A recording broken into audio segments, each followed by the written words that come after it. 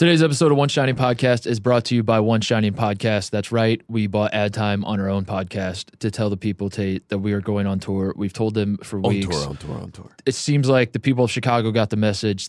We sold out our Chicago show in less than a day. We still have tickets available in other cities, though. Columbus is going fast. I heard that Columbus has a handful of tickets left. So if you live in Columbus, Ohio, buy your tickets. What's the translation to a handful? I know a couple is two, a few is three, or is a handful like five? A handful is like there are still tickets left, but please get them now, and don't make it seem like there's a lot left because like you got to find like that sweet spot to where you're like, I got great news, folks. There's still tickets left, but then as a fan, you're listening and you're hearing like, wow, there are a lot of tickets left. Am I going to be the only one with the show? Are these guys not as successful as I thought they were? So that's why I say a handful, and it like brings it back down. It's like whatever that sweet spot is, that's what a handful means. That's what I meant by that. Perfect. Yeah. So in all seriousness, I was actually talking to the people at Columbus. They're not about this. There are a few tickets left. Just we'll put it that way. A few. Yeah. Buy the tickets. Just a few. I'll put it this way: we are going to sell out the Columbus show. It's going to happen. I have no doubt in my mind that this is going to happen. So if you want tickets, you have a few days left to probably. This get is them. a real I would knock recommend on your it. integrity right now. my integrity. They're coming at your integrity hard. So we're going to be at the Funny Bone, Columbus, Ohio, Friday, November 2nd. It is the day after an exhibition game for the basketball team, a day before a home football game. It's great. It'll be fun. Chris Holtman's coming. Greg Oden is coming. They're going to be on our show. We are going to have Greg, a good if time. I read that, I would have said Greg Oden is coming. Andrew Chris Holtman is Dockich. coming. You're top billing to me, Greg. Andrew Dockich was texting He's me not saying, listening. like, how can I get on to the stage? And I was like, I don't know. Just run onto the Scene, stage. 12:47 p.m. Yeah. So, yeah, it'll be a fun time in Columbus. We'll also be at Louisville, Kentucky. Tickets still available there. Saturday, November 3rd. So many At the tickets. Headliners So many Music tickets. Hall. If you are even close to Louisville, if you're 20 minutes away from Louisville, and we know how 20 minutes means on this program, you should come to the show. We're Love to laughing. see you We're there. laughing because the scheduling of the Louisville show was let's just say suboptimal. Not the best, but that's okay because we're there. And if you want to come see us, we will be there. We will have fun. We have a Mike Rutherford come, big Louisville fan. He's gonna talk to us about. We basically have to have someone that represents Louisville be on stage with us, so that way when we make Patino jokes, it's like we don't feel like outsiders. It feels like we're part of the group, So We do have two pending invitations that are still out right now for that show that we're waiting to hear from. One of them is someone you may know, a Pizza King franchise, a man that apparently he would have come if the show was in Lexington. Another guy, yeah. you know. Yeah. You know. We are also going to be in Bloomington, Indiana at the Bluebird on Sunday, November 4th at 7 p.m. I just got confirmation. I teased it on a couple shows ago. I said we're going to have a fiery former Indiana head basketball coach and who's known for his stubborn ways and et cetera. And then Tom Crean. someone listened to that pod and they tweeted at me and they're like, oh, God damn it, is Dockich going to be there? Yeah, it was the first tweet. So I feel like I should be upfront with everyone and transparent. And we are having Dan Dockich. I know that he is. I think it was Andrew Dockich that tweeted yeah, that. Andrew Dockich is like, oh shit, is my dad's going to be there? I know Dockich is a divisive guy. I love him. That's why we're going to have him at the show to talk to him about how much people hate him. And hopefully he opens up and has fun with us. He has no idea who I am, but he loves Yeah. that I call him Coach. I Yeah. only call him Coach. Yeah, it's So, gonna be a good show. So even if you're one of the people that's like, I find Dockich annoying, our goal is to make you not find him annoying. And then we will be finally in Chicago. It is sold out, but I'm going to mention it anyway just to remind people that we did sell out a show in less than a day, Tate. So never forget that. We still matter. No matter what happens at these other three cities, we did it. We arrived. One So, for four. we'll be at Chicago and Zany. So if you know someone, if you have a way to get tickets on the black market or something, try to do that. Maybe there's a way, or you can just try to sneak in the night of the show. I don't condone it, but it is something you can do. Let's be honest. Kyle's going to take some smoke breaks, and he'll probably open the door. He'll let you in. leave Kyle it will let cracked. you in the I'll leave back. it cracked. Yeah, there you go. I'm not going to beg that people come to see us on tour. I won't do it. But the whole entire company rests on this tour being a success, and they've told us that. They said if this isn't a success, our company might go under. The podcast might go under. So please, if you want to come see us, don't hesitate. We promise. We've been working actually very, very hard to plan for these shows, and they're going to be different than regular podcasts. And we have a lot of fun ideas. And so if you're wondering, like, why would I want to go to a show and watch two guys just sit there and talk about the FBI?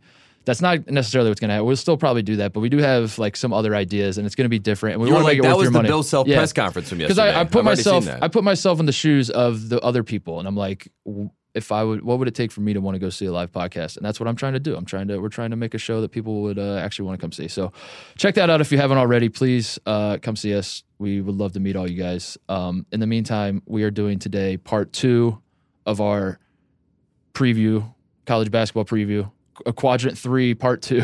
Yeah, quadrant 3 part 2 of the 100 teams that we care about. And like we know, as we go through these numbers, it's all arbitrary. It makes no sense. So even as we were going through the list last night, getting ready for this, we were laughing at how it made no sense. We set the list like a week ago, and then as we're going prepping for the list, we were like, why the hell did we put these teams at this spots? And neither one of us could really figure it out. So just as a reminder, the numbers don't actually matter until we get to like the 30 range. And then at that point, if you want to get mad at us, get mad at us. But these are the 100 teams that we find the most interesting. If you missed it, part 1, we did our numbers 100 through 76 in part 1 on Tuesday. Go check that out. We will be doing numbers 75 through 51. Is that how the math works out today? Yes.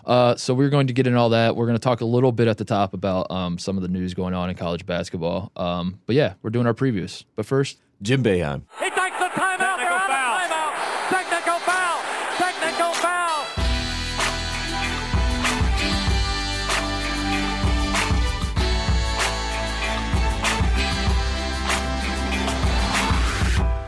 all right, Tate, real quick before we do the previews, we gotta talk about the ongoing trial, which actually is not ongoing anymore. That's the whole point of why we're talking about it today. The verdicts are in on the first trial in the FBI stuff. Guilty. And they're guilty. Guilty is the verdict. And that's where we stand. On all counts, too. It was like everyone was guilty. So what does this mean is the question for people who don't follow it, don't know. I mean, there are, not to inflate our egos, but I feel like there are a lot of people who just listen to our podcast and that's all they really know about this FBI trial. And to those people, I say, God bless you. We love you. But now they're saying, cool, the verdict is guilty. What does that mean, Titus and Tate? And to that I say, Tate, would you like to tell the people, or do you want me to tell the people? Nothing. It means nothing. It basically means nothing. It means that, so in technical terms, it means that the jury ruled that these guys, these B-list hustlers, were defrauding universities by making players ineligible. And then the universities then give the scholarships to those players under the guise that the players will be eligible. And so the guys that were found guilty defrauded and because they were like wiring money, there's like wire fraud, transfer. Basically, that's the gist of it. So the implication there then becomes that if they're guilty of defrauding the universities, that means the universities didn't know that this was going on.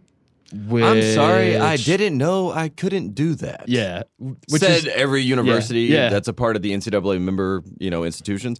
In the words of Jim Boeheim, he says, the verdict doesn't mean anything. Mm-hmm. Remember that. Remember that, folks. Just remember that. So that's where we're starting a baseline from. The verdict doesn't mean anything. Mm-hmm. All it's going to do now is basically get guys like Bill Self to go on the offensive. Right. Bill Self had a press conference yesterday in response to, because what they've been able to do since the trial's been going on is say, I can't say anything. It's an ongoing trial. Things are still playing out. Mm-hmm. We'll monitor the situation. That's the best answer. So that's what everyone was doing at ACC Media Days. That's what everyone's been up to. Well, they come out and they say, hey, we got an idea. How about we just blame Adidas? And then Adidas was like, well, don't really blame us. How about we just blame those guys that work for us? And then those guys are like, what? I was doing my job. No. You saw the text message. They're like, not permissible in court. Yeah. Sorry. Well, you guys are done. So that's where we're at. So basically, blame Adidas. Adidas blame the guys. And now these guys are going to, the fall guys. These are the 3 fall guys, the 3 stooges. They all go down. And now everyone has to answer because the investigation the trial is now over. Yeah. So now you can answer. The first trial's over. There are more trials to come. There's one in April is the next one, I think. Anyway. They're going to answer, now they have to answer the questions basically at this point. So Bill Self is like, I've never paid a player. This is not what we do with this program. I had no idea. Yeah. Everyone at ACC Media Days, they're just like, we had no idea. It is funny to watch the coaches toe the line between, you can't be completely ignorant because then you get just as roasted and everyone knows you're bullshit. And we're like, I had no idea that this was even going on in college basketball, that I had no idea that like players are getting paid to go to schools. I'm shocked by this because when you play that thing, everyone's like, bullshit, I'm reading right through it. But at the same time, if you're like, oh yeah, I knew this was going on, this is part of the game, then everyone's like, what do you mean it's part of the game? Are you a player in this game? So it's hilarious to watch the coaches try to like find that middle ground where they basically, I made this joke on the last podcast where they're basically just saying like, let me ask you, media, what is it that you want me to say? Yes. Because let's just assume that I said that and just write that down for me and let me go on my way because I have no idea what the hell to say right now. To put this in terms for people that don't quite understand, it's as if all these guys, all these coaches, all these schools, they have all the space cash. Yeah. And the aliens keep coming back down and they keep asking. They're like, do you guys see any of the space cash? Like, space cash? I have no idea what space cash is. I have no idea. And they're like, well, Mexico, a.k.a. UNLV, they have a bunch of $150 million new facilities. You know, what's going on there? What's up with that? They're like, it was produced. Hey, Mexico, Yeah. you gotta tell us if you build that, you know? And they're hiding the space cash. They don't act like they have no idea where it is. But at the end of the day, we all are the aliens that came and we're like, we know. We know that you have the space cash. It's Purdue Day of Giving. Oh, no, not Finland. It's the Purdue Day of Giving, dude. It's just all the money just comes in. You don't have Yes. And that's what they're living under. And you talked about the three the coaches are all playing the media game. Jim Boeheim, if you don't believe that they're all playing the game right now, Jim Boeheim went down to North Carolina, a place, Kyle, you're going to have to bleep this, a place that he called bum North Carolina the first time he had to go down there. And he was there yesterday in Charlotte, sitting around. He's like, and they're like, we know you. Now all the media is like on it. They're like, Jim, you know, little wink, wink. Yeah. We know you don't like being down here. And he's like, no, that's not true. Yeah. He's like, I've actually, you know, I feel a part of the ACC now. I feel like I owe some apologies to Greensboro. It was Greensboro, North Carolina that he, you know, he's like, why am I going to fly down to Greensboro when I could play in New York? And so he's being all chummy. Roy's playing the, you know, good old boy, you know, all shucks. like basically the front. You know, he was the front man for. So it's the three of them. It's Boeheim, Kay, Roy, and they're together. They're basically like the Allied forces. Right. It's like France, England, U.S. They don't really get along, but when it comes down to it, it's like we gotta get together right now and really lock in. Obviously, Coach K is London and England and pompous. You know that. You know who they are. You know that. You know that. Boeheim is definitely France. He's just pissed off all the time and annoyed with people. And then, of course, the great US of A. Wow, that's weird how that worked out. Yeah, of course. But But they were just hilarious yesterday. They were all playing the game. But the man that answered the bell, and he definitely listened to he listened to somebody in the national media because he called him the national media. Saying, this is for the local guys. I don't care about the national guys. Us. He doesn't care about us. We don't care about you either. But I do. But I did that's care. not true, Coach K. Come on the pod. I love you. But I did care about what he did yesterday, which was my Coach K. This is my Coach K. He heard the response. He didn't like it. He didn't like the way that people were talking about it. He didn't like that we said and called him out. And he said, I used the term blip. He used the term blip. Yeah, you did. You used a blip. You said it was a blip. A blip is nothing. Guess what he does? Turns it on us. He says, I'm a military man. I was in a military family. When I think about a blip, you know what I'm thinking about? Bombs, son. Yeah. Bombs. A radar. It's a radar. Guess what? A blip on a radar is a bomb. Yeah. And so Coach K can now play the game blip or bomb. It can be both. I know that this word Genius. means to most people something. That haven't been in the military and don't care about this country and don't care about college basketball and don't care about fundamental values. If you think that when I said blip, I meant it was a small deal, you don't support the troops. That's what he's saying. Yes. Yeah. It was genius. That's why he's the best. That's why he's the greatest coach of all time. So for everything I said in the last podcast, I was upset. I'm glad that it led to a response by Coach K, and I'm glad he addressed it because, again, blips can be bombs, bombs can be blips. Yep. But only if you grew up in a military family. For most people, it means one thing, but actually, for those of us who love the troops, it means a complete polar opposite thing. Yes. So, which side do you want to fall on, folks? That's my question to you. Genius move by Coach K. Yeah, it's all very fun. I think like when you look at the guilty verdicts as a whole, you're wondering, okay, what does this mean? We wanted the coaches to go down. The reason we talk about the coaches, three guys were just declared guilty, and we're talking about Coach K and Jim Boeheim and Bill Self because that's all anyone ever cared about with any of this was like, there's the scandal hits, FBI's coming. Cool. Does this mean people are going down? And as it turns out, it's the B-list hustlers. So what does this mean? People are asking. Is this going to lead to the Hall of Fame guys going down? The answer is probably not. But But if you're trying to be a little optimistic, Tate, maybe the guys being found guilty means like the next trials that are coming, those guys realize they're screwed. They're like, that's the precedent.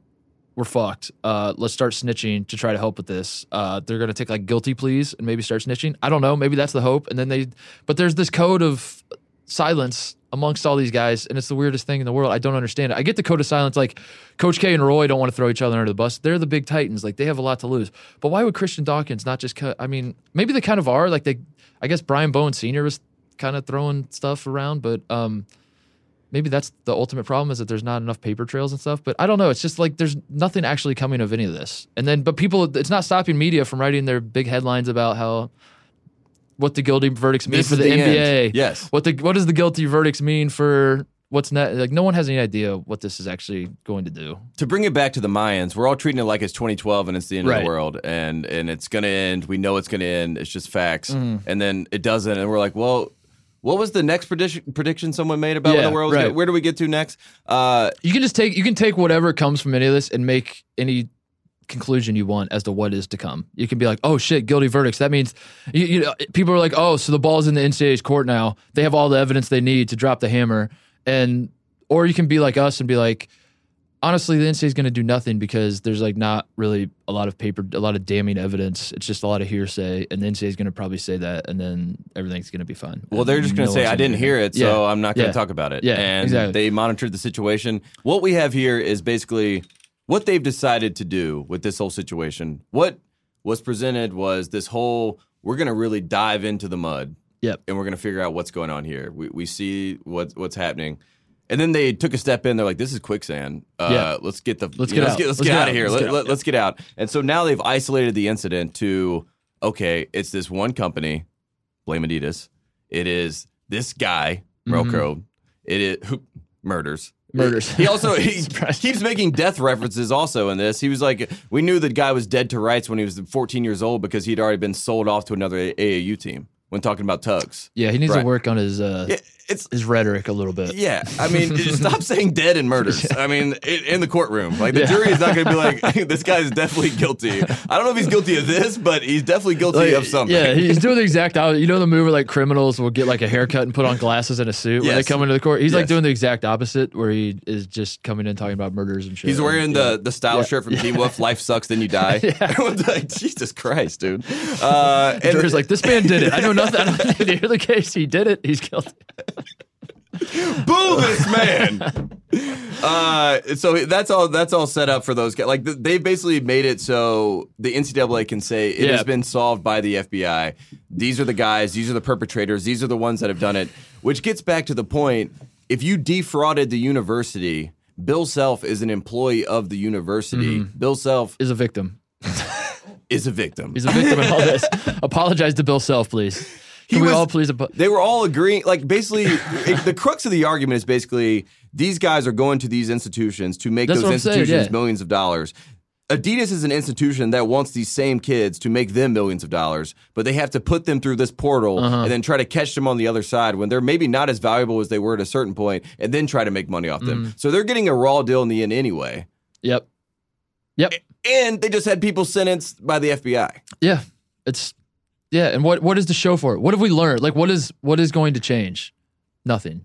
Like, Condoleezza Rice comes out, is like, we're gonna do. You guys should do this stuff, and then she's like, cool, we'll do this stuff, and then the coaches and all the teams are like, yeah, sure, wink, wink, that's what we'll do, and nothing's going to change. I mean, the thing that Roy Williams brought it up yesterday. He's like, I don't think there should be compensation. Right? That's what he says. Yeah. He was like, but if you're using players' likeness, then I think there should be. Which is the most like if and you know because he talked to Peyton Manning because he had met with Peyton Manning. This is not a lie. This is true. This was brought up. He said, I've been talking to Peyton. You remember Peyton, one of the best quarterbacks I've ever watched. And he told me when he was at Tennessee, folks, you're not going to believe this. He sold a lot of 18 jerseys. Couldn't believe it. And didn't get a dime. That was the first time Roy ever thought about this. First time he thought about it. It never crossed my mind that my players were having their jerseys sold until Peyton Manning mentioned it to me. So thank you, Peyton Manning. Let's get to the previews. Maybe it'll happen. Let's get to the previews because the FBI thing. This is going to go on forever, and nothing. Like I said, there's nothing that really comes of it. The one last thing we have to do is the LeBron versus Boeheim. Okay, yeah. Bring that up. LeBron James has this guy. Oh, you big mad, huh? Yes, that was his Yeah. tweet. Mhm. Darius Baisley, No idea what that means. your boy Baisley, Ohio State commit, Yeah. Syracuse commit, spurned one program, spurned a second program. Jim Boeheim said a bunch of things about it was a bad decision by him. He got offered a $14 million deal that we debunked on Tuesday's podcast.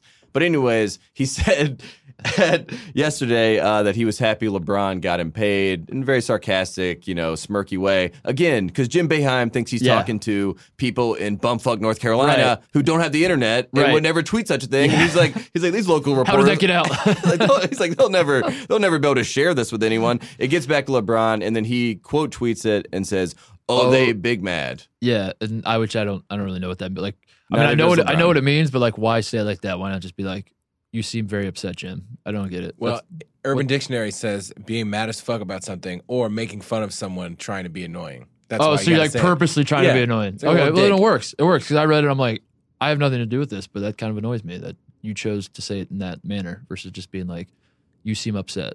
I don't know. Anyway, And then Buddy Boeheim, Jim's son, right? His name Buddy. What's his name? yeah, Buddy Boeheim, Uh-huh. who runs Jim's account, I'm sure, responds quickly and is like, "I'm not mad. It's all good. it's all good. I'm pulling for the kid." I'm not mad. I'm actually laughing. Quickly. So yeah. I'm not upset. Look at me right now. I think it's funny. It's actually very funny to me. Jim Boeheim, eventful day for him. Love Jim Boeheim. He had a lot of up and down. It was a roller coaster day for Jim Boeheim. It was a good day for, I think, all of us for just being on the. I mean, there was a million things I wanted to talk about, and we had to do these previews. I'm sorry. You're I'm disgusted. I'm just You're yelling like, things out. Oh god damn it! We have to talk about Iowa today. Yeah, I was like, can we pass on quad 3? Just kidding, quad 3. That would be Love funny you if we guys. just completely skipped over quad 3. It's like, It you would be guys very get- on brand for us to talk about the FBI trial for like the 1,000th show that we've done on the big bombshell developments in the FBI trial and what has actually come of this. I think I have the fix. We What? should start calling them the big blip shells. the blip shells. The yeah. blip shells. Big so therefore, blip. we don't know if Huge blip we don't today know. in the FBI. Because then the people that were groomed in military families would they would get it. They would get and it. that's yeah. those are the only people that matter. Thank you. Support the troops. Thank you, Coach K. All right, Tay, put it back in your pants. I know you're fired up. It was ACC Media Day yesterday. You were watching all this. It's okay. Calm down. We didn't have to even get to our talk about previews. Bill Self, but it's okay. Yeah, We'll no, save it. You're very fired up. I saw that. You came in today. You were like, Jim Boeheim was on a roll. Coach K was on a roll. Roy was Roy was doing Roy things. Yeah, you had so many thoughts. But we have to get to the previews. That's what the people want to know.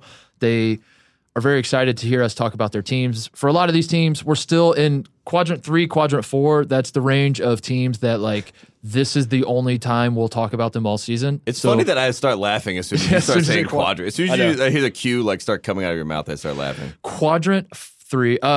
No, so this is the only time we're going to talk about a lot of these teams. No disrespect to these teams, but you suck. You're terrible. That's But not we true. love- Actually, but- we're starting to yeah. get into some better teams. I don't know. We'll figure it out. As we said, we numbered these teams. We're just trying to have some fun with it. These are the teams that we're interested in. And let's get into it. You ready to go? I'm ready to go. Let's start with 75, right? Yeah. It's our guy. And it's the question that we've asked from the start of the podcast. It is a program whose head coach has 0 conference titles. 0. He has 0 Final Four appearances. 0. And yet, many do say that he is, in fact, a great college basketball coach. We are talking, of course, about the Baylor Bears, the only program that this applies to. Great. Yeah, well, I mean, there are people that say great. Many people are saying he's a great coach. Did Scott Drew's wife send an email to, or DM us? Oh my God, He is great. Is Scott Drew a great coach? Is Scott Drew a great coach? Is the new That is thing, the yeah. new question. Well, that's the people who think he's like obviously good. Like that's their rebuttal. If we sarcastically tweeted, "Is Scott Drew a good coach?" The response would be like, "Good?" ? He's great. He's been to multiple Elite Eights. He's had all these McDonald's All-Americans and 5 stars, and he's completely built that program from. He took over the hardest job in the world, that Baylor program at the time. And he then I turned would it into say this. you're a homer, Yeah. and then You and I would literally say, are Homer. I'm gonna say, are you Homer Drew? Are you literally Homer? So Baylor this year they lose LeConte Manu LeConte. Mm-hmm. LeConte. We saw him down in the Final Four at Yeah, San Antonio. Yeah. They lose him. They also lose the guy who I believe in the previews last year I said was going to win Big 12 Player of the Year, Joe Lual Achuil Jr. Did you really? No, well, that's what I said. Wow. Let's get No, I didn't say that. Let's call what that I said out. was, Let's pull that if out. I remember right, Was this 2 years ago? I remember saying something like, I watched him in Maui. I think they played in Maui, or they played in one of those early season Dude, tournaments. the Maui bump is real. God damn, I'm losing my mind. Like, time moves too slow, and I have no perspective of time anymore. I think last year, I remember saying, like, maybe it was 2 years ago, I said Torian Prince would be really good for their team. There was a moment where Achu will probably play on the Hawks eventually. Yeah. I don't know. I'm sure it's out there. Yeah, go find that clip. Achu will at the time was averaging like 9 blocks a game or something. It was like he was averaging like almost a triple double with points, rebounds, and blocks. And I was like, and the way we were structuring our previews was like, give me one bold prediction. And I was like, I'm loving this kid. He's gonna do it. He's we were winning so Big 12 structured last year. year. This year, I'm like, you should see my notes for Baylor. They're all ridiculous. Yeah, but they do lose. He was a good player. He obviously was. Like it was. I'm tongue in cheek talking about how good, but he actually was good. For them, they lost the comp. This is going to be a bit of a down year for Baylor in the sense that it's what do you want to call it, a rebuilding year? But I did have this notate. I'm not sure if you're aware of this. The people will find this interesting. They have Makai Mason from Yale has transferred to Baylor. He is now eligible. And if you know the name Makai Mason, you probably know it from Yale played Duke in the NCAA tournament. I believe this was in 2016. I think a few years back. But before they played Duke in the NCAA tournament, Makai Mason played Baylor. Yes. His new team. He dropped 31 on Baylor in the 12-5 upset. And then Scott Drew turned to his assistant coach and was like, get that guy on my team. We have to do whatever it takes to get that kid. Because I will not have that kid If you can get me Deuce Bello, you can get me that guy. Make that happen. So that's what happened. Makai Mason now, I wonder how often that gets brought up in practice that he's like, remember when I torched you guys? Is there anyone on Baylor that he torched, I wonder? I don't know. I didn't my research didn't get that far. That's too far, but I mean, he did last year in practice, right? Yeah, that's true. Yeah, I'm sure he played against guys last year in practice. So I'm sure that was horrible. Yeah. They were like, this is my nightmare. This is the worst thing that's ever happened to me. Yeah. And Scott Drew's like, good job. It's like, love this kid. It's like, he's helping our GPA too. My goodness. This is all plus territory. So that is the Baylor scout. You got any other thoughts on Baylor? Yeah, Baylor, I asked you, this is full disclosure. I said, are we sure Scott Drew's not on the hot seat? He's not on the hot seat. And he's not at all. He not can't even be. close. Not even close. They finished 12th he's a good coach. in the AP poll 2 years ago. Right. They've been winning 20 games. If you go through it, you're just like, okay, of course Scott Drew's not on the hot seat. But that comes back to the point. What happened to Baylor being a talking point? I think that it's going to happen Baylor, again. I don't know if you've been paying attention to the news. Baylor has been a talking point the last few years. Baylor basketball. Okay. Baylor basketball. Baylor has been a talking point for a while, and I think that's precisely the problem. And they have a guy who, for all of Scott Drew's faults, he is like a good man. He's a good guy. Good guy of the week many Scott times Drew, on this yes, program. so many times. And yeah, when you're a school like Baylor, you're like, this is good PR. That this man, I don't know. Every 3 years we go to the Sweet 16. That's good for us. What I'm saying is Scott Drew kind of has become like the de facto like Kansas team that's like, well, maybe Baylor has a chance to beat him one time. Yeah. Like outside of West Virginia, it's like maybe Baylor could beat him this one time. He's like Herb Sendek, you know? It's not really a threat, but they're good enough to maybe if they put things together, they could be good. But the last time that they were picked 9th to finish in the Big 12, which is 10 teams, again, ridiculous. Making me so upset. They got picked 9th the last time in 2010 season. Yep. Guess what happened that year? They went to the Elite Eight. Yes, and they lost to Duke. Yeah. A team that they should have played that year when Yale beat Baylor, and then they played Duke, of course. I say all this to say, you're lying. Baylor is going to have a good year, I believe. When Scott Drew is doubted, Scott Drew rises to the occasion. When Scott Drew is hyped up, the great thing about you saying falters. Baylor's going to have a good year is that we have no idea what a good year means in Baylor basketball terms. It's exactly genius. It's over great. 20 wins. Yeah, Over 20 wins. It's like top 25. they won 21 AP final. games. You're like, told you it was a good year. Yeah, And Sweet 16. People are going to tweet at you and be like, you dumbass, you said Baylor would have a good year. And you're like, they won 21 games. And I'm going to say, pull that Torian Prince clip from 2 years ago. Moving on to another Big 12 team with 10 teams. The team that was picked to finish last, right? I'm calling them the huge 10. Yeah. Oklahoma State. The reason Oklahoma State is ahead of Baylor and not the other way around is because of the FBI stuff. Okay. Right?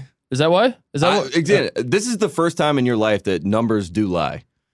These numbers, there is no. We're just like putting Oklahoma State's predicted to finish 10th, but the intrigue and the interest is all there because Kevin Durant talked about him this offseason. Did you see that? That was a big deal.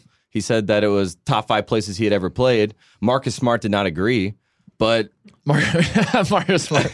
but Durant said he loved it. Is there a more feast or famine, I guess would be the term I would use. Environment in college basketball. Turkey week? Is it Thanksgiving? Is there a more polar opposite, whatever you know what I mean? A bigger dichotomy between an awesome environment and not than Gallagher-Iba Arena? Like when that place is right, when they're playing Kansas and they know they're going to win, they're going to get the Bill Self special, and Kansas is ranked #1 in the country. The place is packed. It looks like the greatest environment in college basketball, and you're like, holy shit, that place is like, how does Oklahoma State ever lose a home game? And then you watch them like on a random Tuesday night, they're playing TCU, and you turn the game on, and it's just empty seats everywhere. It's very strange to me. I'm not trying to attack Oklahoma State fans. No, I'm not either. Because I'm sure there are a lot of reasons. 2 words: behind all this crisis stuff. actors. Yeah, there you go. That's part of the Bill Self special. He like hires all the fans to come in for the Kansas games alone. I don't know, the place, like it's one of those arenas that the atmosphere looks awesome, and I really want to see. I've never been to a game there, but I also don't want to commit to going there because I know that I'm going to pick the wrong game, and I'm going to go and just be like, this is terrible. What was I thinking? So I don't know. I would like some answers on why this is. Is it because are we blaming the Thunder? Do you want to blame Russell Westbrook? Is it his fault? I think it's Or who? Yeah, someone with the Thunder. Someone, yeah. What's that guy's name? Royce, whatever that writer that Royce, people get. Yeah. Yeah. People always blame Oklahoma. There's like 5 Oklahoma people, so people point at one and they blame them. Mm-hmm. Feel bad for those guys. My one thing on Oklahoma State, just in general as a program, I hate that everyone has forgotten about Eddie Sutton. Have they? Are we talking? No one talks about him. I don't hear him talk. I mean, they don't talk about Eddie Sutton. They don't talk about John Lucas. They don't. I mean. I don't get the history of We're Oklahoma talking about State. him right now. Well, so, I am. Yeah. But every time it gets brought up, like I hear people bring up LeBron Nash or Marcus Smart. It's like, yeah. Like talk about Jamison Curry. Right. Talk about like early 2000s Oklahoma State. Talk That about was a fun Oklahoma time. State when they beat St. Joe's and Jameer Nelson and Delonte West. Yes, when he was National Player of the Year. Talk about that. Talk about that 2004. team. Yeah. Talk about that. The one note I had on Oklahoma State, I was looking through these. I bought all the preview magazines because it's funny to me to read my through this. roommates We talked about that. they're giving like old man jokes about that. It was great. But the reason I buy them, and we're in agreement on this, is that all these blurbs are like written by the basically way these preview magazines works is like the people that write up the reports are like local people that They have an affinity for the team. Yes. And they're very optimistic for the season these teams are about to have. But then the people who like place the teams on like what's going to happen this year are just like the national, like are the national guys basically, or whatever. Who went and read those reports? Right. So anyway, one of these magazines was hilarious because the last statement, and we made this comment on the last pod that we did, the preview pod, about how people will say like if this guy can step up and this guy can step up, and you're talking about guys that got like 5 minutes a game. You're like, if this guy can average a triple double and this guy can do this, then they're going to be a pretty good team. So the Oklahoma State, it was hilarious.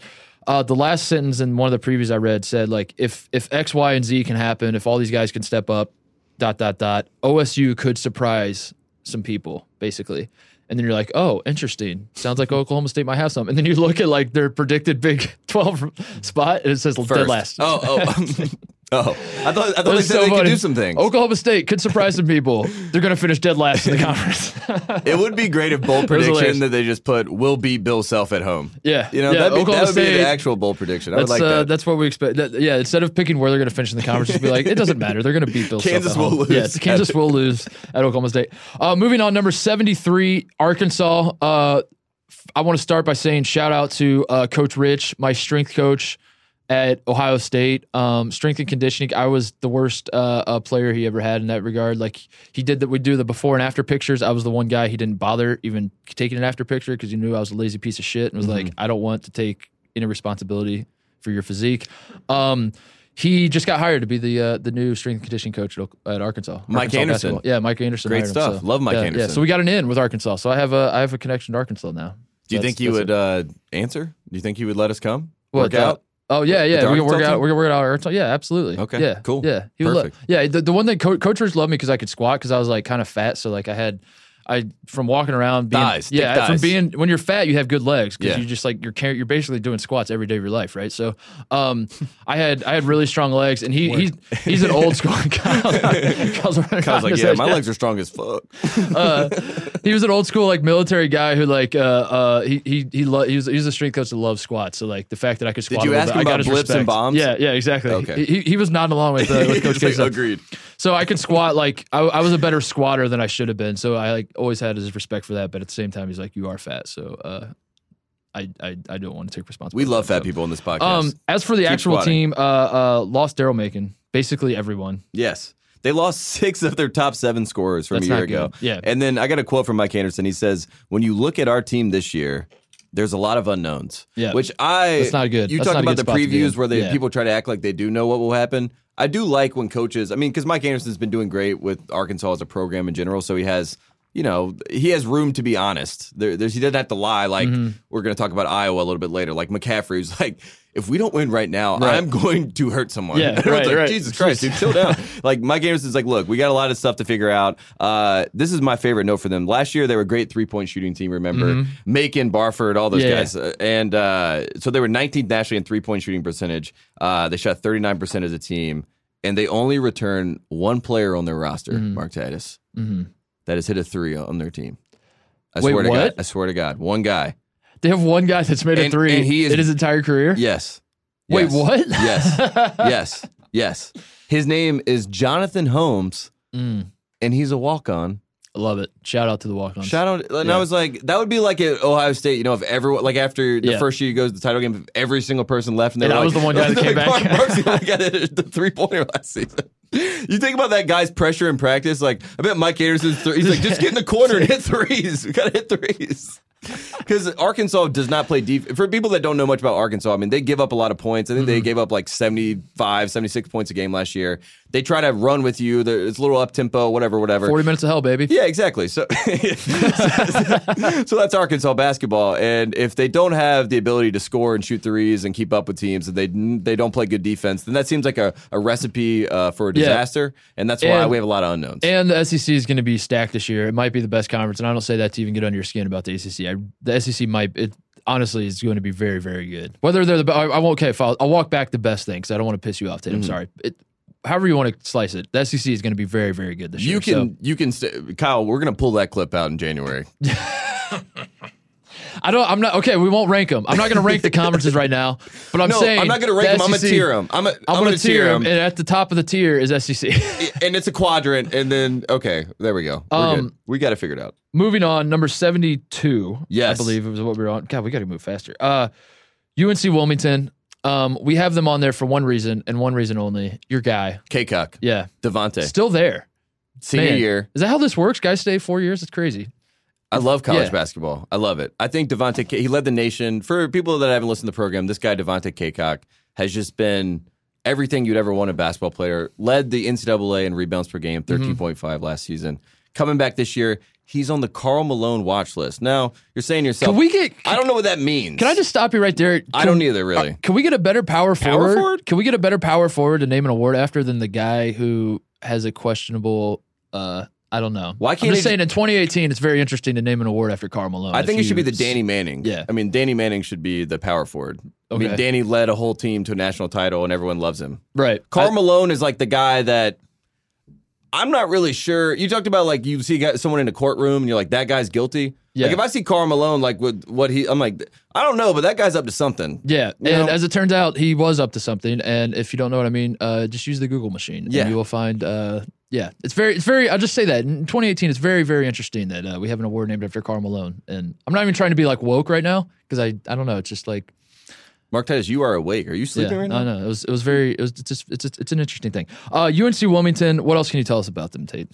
C.B. McGrath, Okay. former assistant for North Carolina down there, and also they had the hurricane stuff, so they have a little bit of New Orleans Saints, 2005 vibe going on because they had to practice. They're America's team. They're America's team. People are Yeah, behind them. we want good things to happen to Wilmington. I do 'cause, find this interesting. Coach Calipari, man that played at UNCW, I didn't hear much from him talking about, thoughts and prayers. No thoughts and prayers. No thoughts.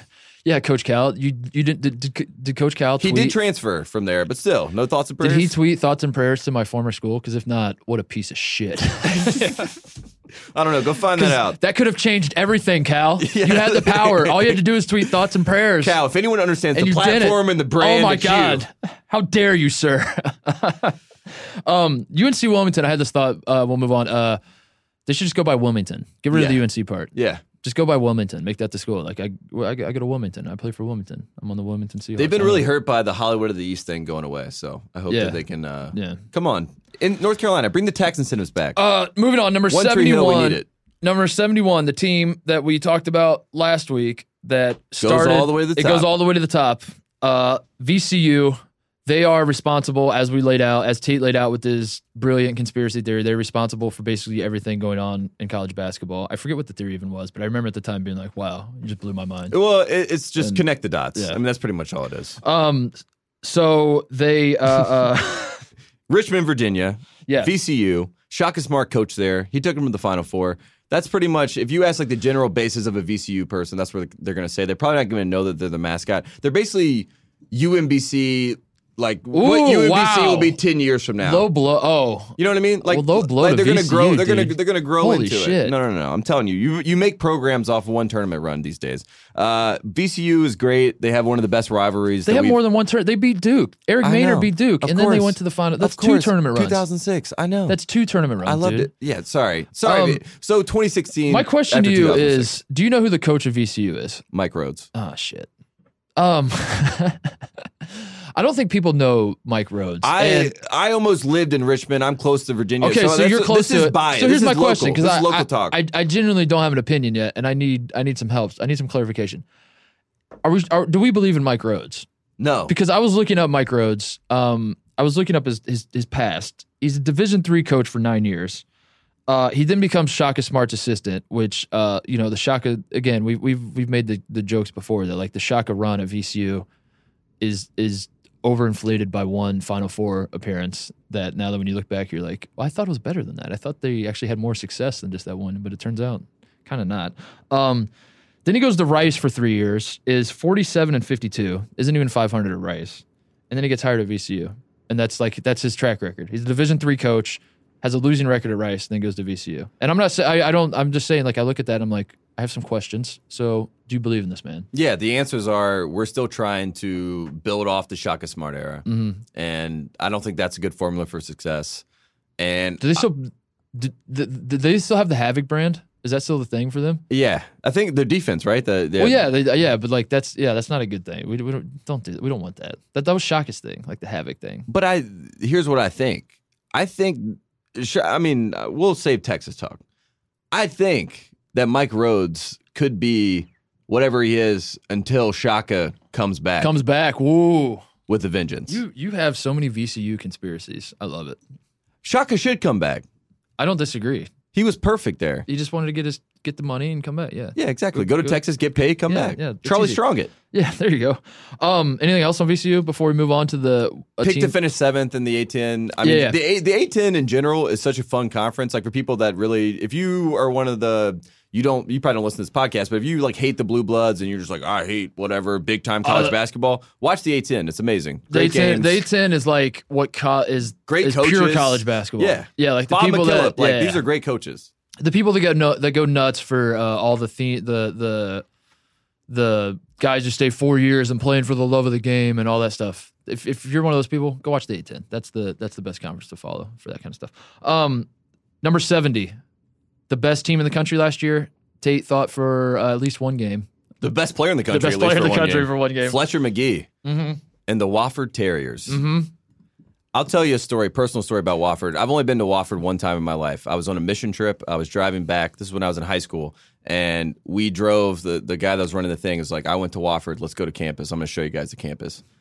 This is no bullshit. We drive on a street. It looked like a cul-de-sac. That's a good place to drive. A cul-de-sac. And it's just like a building to the left and like a couple other buildings. We get to the end of the road and I assume we're going to like take a left and continue on campus. And we just take a right and then we're out. And that's it. And they're like, that's the campus. That was Wofford. And so I'm like, how small is this place? Third smallest school in D1 sports. And it's literally just a street. Take it right. There's a little breakfast place down to the right. I was digging through some notes and I also found this note. They also beat North Carolina at North Carolina last year. I don't know if you had that in your notes. I had that in mine. Yeah, that was the thing that happened. For the record, my roommate went to that game. That was the one game we went to last year. They lost. My parents were at that game. And I was at that game. Everyone said that Wofford won. No, everyone said that they were just pulling. They're just pulling for Fletcher McGee. Like the guy's lovable. Like how could you? I wasn't sure where you're going with that. No, my roommate was at the game. My parents were at the game, and folks, let me tell you, Wofford won. No, they reported to me. We wiped the tape. It never happened. No, Fletcher McGee, in all seriousness, best shooter in college basketball. He's amazing. Very, very good player, and he's so. What's so perfect about him is that his name is Fletcher McGee. He's like this unassuming white guy, and it just he plays into the straight. Like you can see him just like I've watched him play. I watched him in Carolina play Carolina. I caught him like a couple other games last year. No, you didn't. But I swear I did because after you watch him do that to Carolina, why would you not try to seek this man out? Fletcher. Calm down. I would be honest if I didn't actually. I watched him a couple more games. But he just like he feeds into that. Like he knows that people think he sucks, and that's so brilliant. He's this. Have you ever seen the Disney movie Luck of the Irish? You ever heard of this? Yeah, I've seen it a lot. Tate, sure. Well, it's a real thing. Let me Bayheim this. What answer do you want from me? The answer is yes. Okay, then yes. And it's literally the guy's story. Like in that game, he just looked like he had like a leprechauns and everyone was with him, like angels in the outfield situation. Mm-hmm. He would just turn around, throw the ball straight up in the air, and it would go in. And for that, that's good news. That's fun. So yeah, that's why the other Fletcher McGee point I want to make. So last year his shooting split is 56%, 44%, 91%. I think if I have my numbers right. It doesn't really matter what he did last year. What matters is that Salim Stoudemire, as a reminder, 50-50-91 club, the Salim Stoudemire club, which is just mind blowing. To shoot 50% from the field, 50% from the 3-point line, 91% from the free throw line. Keep an eye on that this year. Fletcher McGee. Probably not going to do it, but maybe he will. Some are calling him the watered-down Chris Clemens. Hard to say. Yeah, watered-down Chris. No, he's a good enough shooter to do it, but he's probably going to have to shoot a shit ton, and then his percentages won't be as great. So, moving on, number 69. Yes. The team that you're most excited about. We could take this a lot of different ways. What was the way that we chose, Dave? Tell the people. Cal State, Northridge, the Mark Gottfried. Yeah. The team of destiny at this point. In planning, we said, I think we came up with like 10 teams that had to be number 69 on our list. Louisville, I mean, this was the most. Yeah, so many iterations. This was the most that we debated anything, was like who was number 69 on the list. And we landed on Cal State Northridge out of respect to Mark Gottfried's new position. His favorite position on top. I will say this. When I got to number 69 on our list, and we talked about how I didn't understand, I got to Cal State Northridge, and I erased it, and I said, why do we put because you forgot Gottfried. I didn't know who. I'm like, why is this on my list? What is Mark Titus doing to me? This is making me upset. And then I realized I don't even care about the school. I care about Mark Gottfried. And not only do I care about Mark Gottfried, I care about his friendship with Lorenzo Romar. Mm-hmm. These guys both back California. They used to be neighbors in Calabasas. You know Calabasas from the Kardashians. If you were here in 1995, you know it from Mark Gottfried and Lorenzo Romar carpooling to UCLA every day together to go win a national title. They're back. And guess who Mark Gottfried brought on his damn staff to win another national title? Jim Herrick, a man that won that national title as the head coach of UCLA. Guess who was there before him? Reggie Theus, a man that's been all over the map. Mark Gottfried said, get out of here. I'm done with that. Reggie Theus he's basically built this program up, so it's like, I know we can cheat. I know we can do this. And Mark Gottfried's here to say, I'm ready. Perfect. I'll take it from here. Thank you, sir. And every single time he has had an interview since he's been there, and I've been reading Mark Gottfried interviews, they ask him about I'm acting like I can't talk Alabama about it. thing. Oh, okay. He had the same answer for that. He said, and I quote, I don't foresee any red flags that I'm aware of. Oh, that I'm aware of. Nice. Perfect. The Sean Miller defense. Yeah. Always put something, a prepositional phrase can always save your ass. Always remember that. Yep. And that's what he's doing. It's perfect. They're ready. Romar, Gottfried, both back. And Mo Williams. For people that don't forget, before there was Kyrie Irving, there was Mo Williams for LeBron James. Mo Williams is on staff. On Gottfried's staff? He's got Jim Herrick and Mo Williams on staff. Oh my God, we got to go to a game. No, and guess what? They play Pepperdine right down here in November. November 10th. We're going. We're definitely going. Yes. 100% going. Yes. We're 100%. I will buy floor seats. I am painting my chest. We will be at that game. I'm excited. As you can tell, I did a lot of research on Cal State Northridge. Holy shit, dude. That's the only team you looked up on the whole list. I have no other notes. So I will be taking the podcast from here. Tate, why don't you, Kyle, just turn his microphone off. I will be covering the rest of these teams. Mark Gottfried shot 48% from the three-point line in 1987 at Alabama. I just wanted people to know that. The original Steph Curry. He invented the three-point line along with Steve Alford. Mm-hmm. Those were the two guys. The NCAA was like, we're going to try the three-point line. Is it going to work? We don't really know. Are the players even good enough to make these? And Steve Alford and Mark Gottfried said, yes, we are. We will save basketball. So never forget that Mark Gottfried smacked Coach K's ass after Dennis Smith Jr. dunked on him. One of the best moments in all of college basketball history. It really was. When we look back, when the dust settles from this, and like Carolina State's program gets nuked because, of course, it will, because that's just like their lot in life. There's It's a just Cleveland like, State, it's like, yeah. Carolina and Duke I hope get they off call with it everything. Carolina State. Yeah. That's the new quote. Carolina and Duke get off with everything, and then NC State gets nuked. I hope we all look back and we say that dunk from Dennis Smith at Cameron was worth it all. It was worth it all. No matter Still what is to happens, me. it still will always be worth it. So, thank you, Mark. Thank you so much. Number 68, Providence, have been to 5 straight tourneys, 0 Sweet 16s in that span. They are a team that is like perpetually on the bubble, Tate, it feels like. Always an 8 or a 9 seed. Always an 8 or 9 seed. The best seed that they've ever had in program history. I actually found this shocking. Wow. I looked this up. The Please. best seed that Providence has ever had. You want to take a guess? I'm going to say 6. 5. Yeah. Wow. Isn't that kind of crazy? Like Yeah, I Providence mean, is like say a... just the way you set it up is the reason I said 6. Yeah. If I wouldn't have set it up, you would have guessed like... I'm 3. sure they had a 3 2 or 2 or 1 or- at yeah. some point. Yeah. No, the best seed they've ever had in program history is 5, yet they pretty unequivocally like have like a good basketball program, good history. They've They gone got- to 5 straight yeah. tournaments. Yeah, exactly. 5 straight. It's Cooley. very it's like crazy. They live in this. They're like the Indiana Pacers of college basketball. They're just kind of like they're always going to make it. They're always going to. They're never going to win it, but they're in it. Yeah, so. And they're in games that you kind of remember. Like you remember like Bentel in some of these games having a bunch of like some of the players too that just kind of pop in your head with Providence. Emmett Holt, a guy. Why are you laughing? I don't know. Emmett Holt is back. It's never good when I don't have the name of the person You that have no you brought idea what I'm up. talking about. I'm like, well, I'm going to tell you why you should know Emmett Holt. Emmett Holt is the guy who was at IU who hit okay. Devitt. He was drunk or not drunk. He had been drinking. And got behind the wheel and was like fucking around in a parking lot and hit his teammate with a car.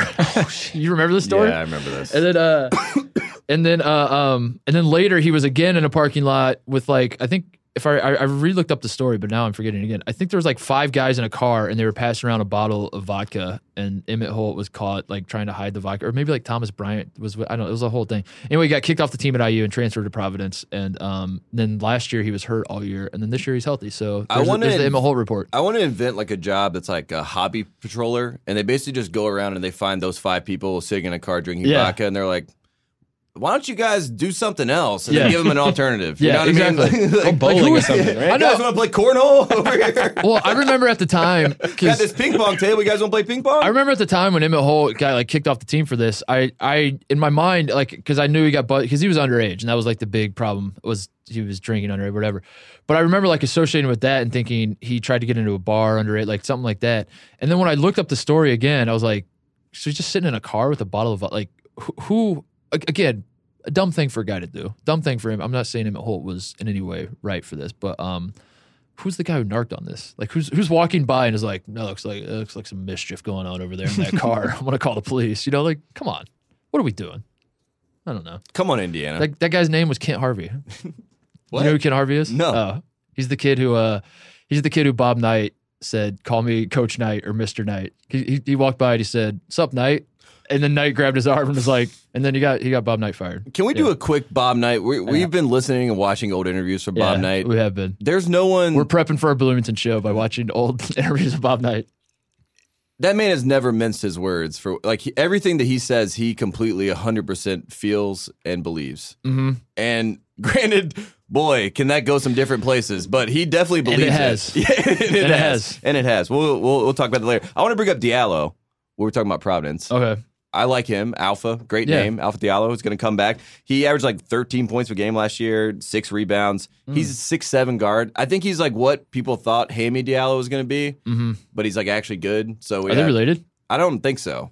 And I tried to find that out, and this Check Diallo? yeah. Yeah. So I was getting upset because some people Are were saying people they allowed were. to have the same last names and not be related? Is that a thing? I don't know. That's crazy. Ask Jason Williams or Jay Williams or any of the other Williams in the world.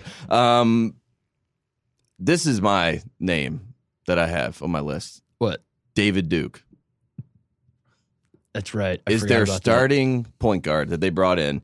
I forgot about that. And he's actually good. And he's really, Very, very really good. He Very has good. been described by Cooley loves him. So I was reading all the preview stuff. Cooley's like, he's a relentless worker, could develop into one of the best defensive players in the country. Like, give him this whole run around. So then I played the game. What will Google say? So I'm like, let me just type in David Duke. Yeah, like and that's why your search history is that. Sure, Tate. Yeah, that's why. And then it comes up. You have to type in David Duke basketball Providence to get to David Duke, which makes me think, go by Double D all year. Yeah, you got to change your You name. got to change your name, dude. You Although, gotta, or just go by Duke. As Office Space taught us, he's the asshole. Why should I change my name, right? Isn't that the rationale? But at the same time, That's a big country. I don't know. Yeah. Let's be unfortunate. frank. He's not going to change his name, especially when the 6'4" point guard from Providence tells him to. I think he's got to go double D's. I don't know. Do something. I don't know. Double deuce? Yeah, double deuce, something. just go by your middle name. Do the Carl Anthony Towns thing. Because we're going to have to talk about him. I don't want to say David Duke You can be the every time I talk second. about You can be the Providence. second human being in the history of the world after Carl Anthony Towns to hyphenate your first name after you go by one. Like Here's my we alternative. don't talk about that enough. The Go Carl, by Topher Grace. Yeah. Play David. Yeah, Duke, there you go. yeah. Now you're Topher. We don't talk about Carl Anthony Towns hyphenating his first name enough. Like it's a. We don't talk it's enough absurd. about Carl Anthony Towns. It's absurd. Is not that great. But we'll save that for another pod. Moving on, number 67, another team that kicked North Carolina's ass last year, Texas A&M. They lost basically all their good players. They're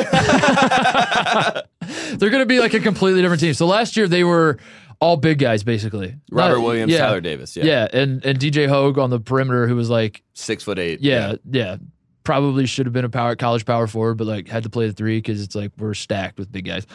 Still don't understand how DJ Hogue is not in the NBA, by the way. Yeah, he was so good. It's got to be some sort of like mental thing. Bias against Texas A&M. I don't know, because every time I watch him, I was like, this dude is talented as shit. So there's got to be some, I don't know what's going on. So now they're going to be they lose all their big guys. Now they're just going to be basically a team of a lot of inexperienced guards. Gilder's back. He was hurt last year, right? Or he No, he missed. played. Yeah, he missed. yeah. He had that knee injury or whatever. Yeah, that's Texas A&M. Do you want to talk about North Carolina getting the shit kicked out of them last year? I want to say Robert Williams got $1 trillion already. Yeah, he did. Congratulations to the Boston Celtic himself, Robert Williams.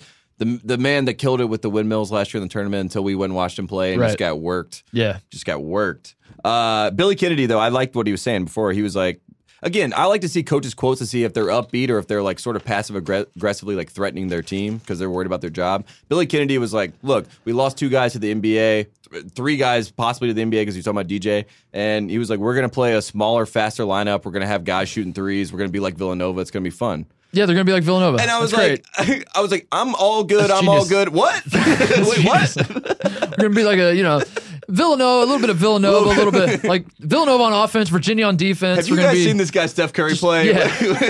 we're trying to do Like a that. little bit of think of the '96 Bulls and sort of the modern Warriors, a mashup of that. That's what we're going to be. Nelly ball. Yeah. Moving on, number 66, Iowa.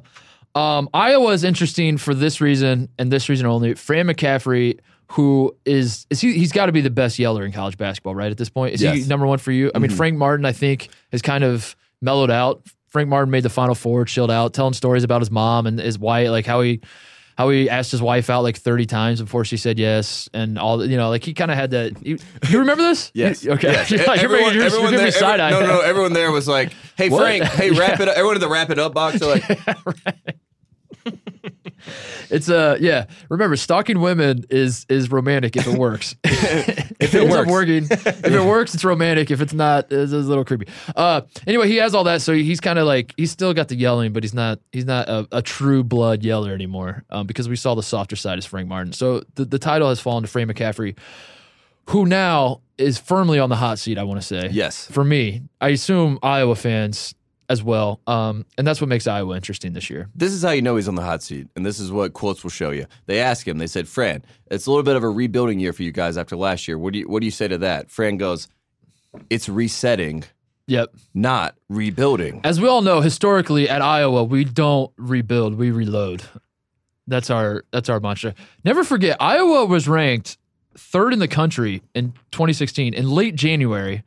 They then go 5-6 down the stretch and get a 7 seed and get blown out by Villanova in the NCAA tournament. They were ranked 3rd in the country. Which is a really, really bad They draw to play also Villanova. was that the same year that they beat Carolina in the ACC Big Ten Yes. when Mike Giselle Yes. banged out? Yeah, when In Chapel Hill? when Marcus Page they scheduled that game because Marcus wanted to play his home state. Yeah, and then Mike Giselle banged out on. guess what? He yeah. lost, so maybe we don't do that anymore. Just kidding, everyone that's upset about that. McCaffrey, they're asking about last season. He said it was very humbling, and he said you couldn't be satisfied with it. anybody, especially our players. But I've never seen someone Hold just on. go after it. They're just. But there is good news, Tate. Oh, God, Iowa so good. basically brings everyone back. So if you loved what you saw last year from the 14 and 19 Iowa Hawkeyes, I have fantastic news. They brought them all back. Tyler Cook is back. They brought basically everyone back. So They it'll be did. exciting. The one plus for Iowa, they lost to Michigan on that last play in overtime, right? Wasn't I don't even remember if it was over. They lost to Michigan in the tournament. Yeah. And Michigan goes on to win and then obviously makes it deep in the tournament and has this great, all this stuff happens. But Tyler Cook, after that game, he said he was non-committal, didn't know if he wanted to go back to Iowa. Now they're all back because I love how when you try to test the waters and then the waters say, No. get the F out. Yeah. Yeah. Like then you're like, I really just want to come back to school and I love the campus. Yeah. And I'm like, happy Yeah, to be right. back, So he's doing that whole routine, which is good to see. They added this guy, Joe, and I'm probably pronounced this wrong, but they described him Joe Wieskamp of Muscatine. Like as if he was like of a fiefdom or something. Like but he's- apparently in Iowa, that's how you describe Like he's an people. outlaw? Yeah, Like like- in the Wild West? And You it's just like if you meet someone in Iowa from Iowa, you're like, oh, they're Or right he's there. from- That's Mark Titus of Ames. or he's from the Bible, like Jesus of Nazareth.